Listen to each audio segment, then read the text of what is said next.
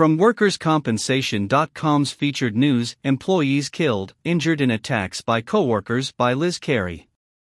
This audio presentation is brought to you by WorkCompResearch.com. Forms, email updates, legal, regulatory, and compliance information, and more, for 53 jurisdictions across the U.S. WorkCompResearch.com, simplifying the work of workers' compensation professionals since 2007.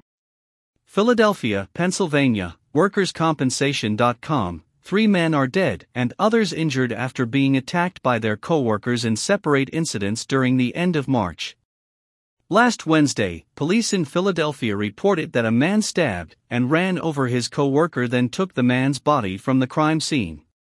Police said Dominique Harris, 30, has been charged with criminal homicide and possession of an instrument of crime in the death of a former co-worker, Michael Pickens, 54. Around 9 a.m., Bensalem Public Safety Superintendent William McVeigh said, an employee at the beer and soda distributor called police to report blood, a cell phone, and various articles of clothing in the business parking lot. After reviewing surveillance footage, police identified Harris as the suspect in Pickens' death. Police said footage showed that around 1 a.m., Harris chased after Pickens, eventually catching him and stabbing him more than 50 times. At first, police said, Harris ran from the scene, but later returned in a silver sedan and ran over Pickens' body 3 times, dragging him under the car. At one point, police said, Harris allegedly tied a belt around Pickens' neck and strangled him. After the attack, Harris loaded Pickens' body into his car and drove off, officials said. It shocks your senses to see this, that a person could brutalize another human being in that way, Bucks County District Attorney Matt Weintraub, speaking at a news conference Thursday, said. Pickens had been working a closing shift at Wendy's, near the beer distributor. Detectives said Harris and Pickens gotten into a fight on January 27 while working together at Wendy's. After the fight, Harris was charged with harassment and fired from the restaurant.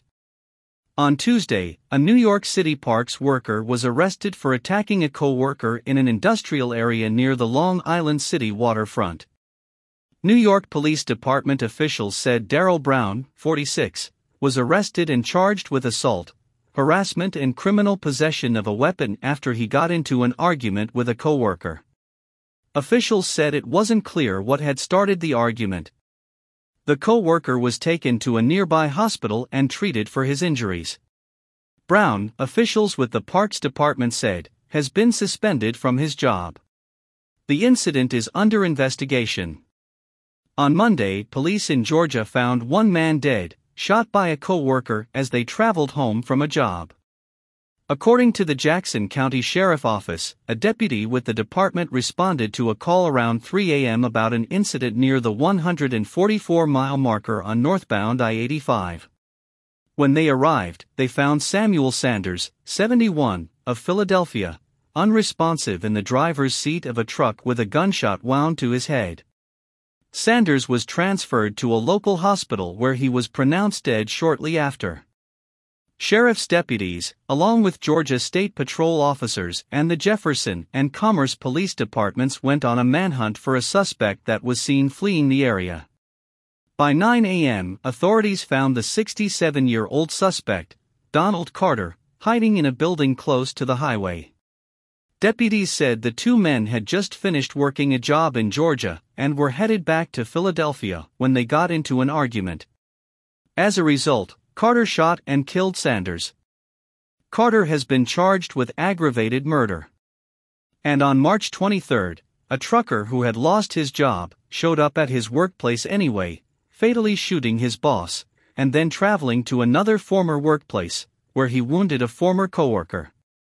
Police said Jeremy Jerome Spicer, 31, entered Winners Freight in Burr Ridge, Ill, around 3 p.m. The recently fired trucker then shot his former boss, Nikola Misovic, 30, of Willowbrook. Misovic was taken to Hinsdale Hospital where he was pronounced dead. Police said Spicer then went to Force Logistics in Burr Ridge, where he shot a 31-year-old former female co-worker. The woman was taken to Good Samaritan Hospital where she was treated for a leg wound.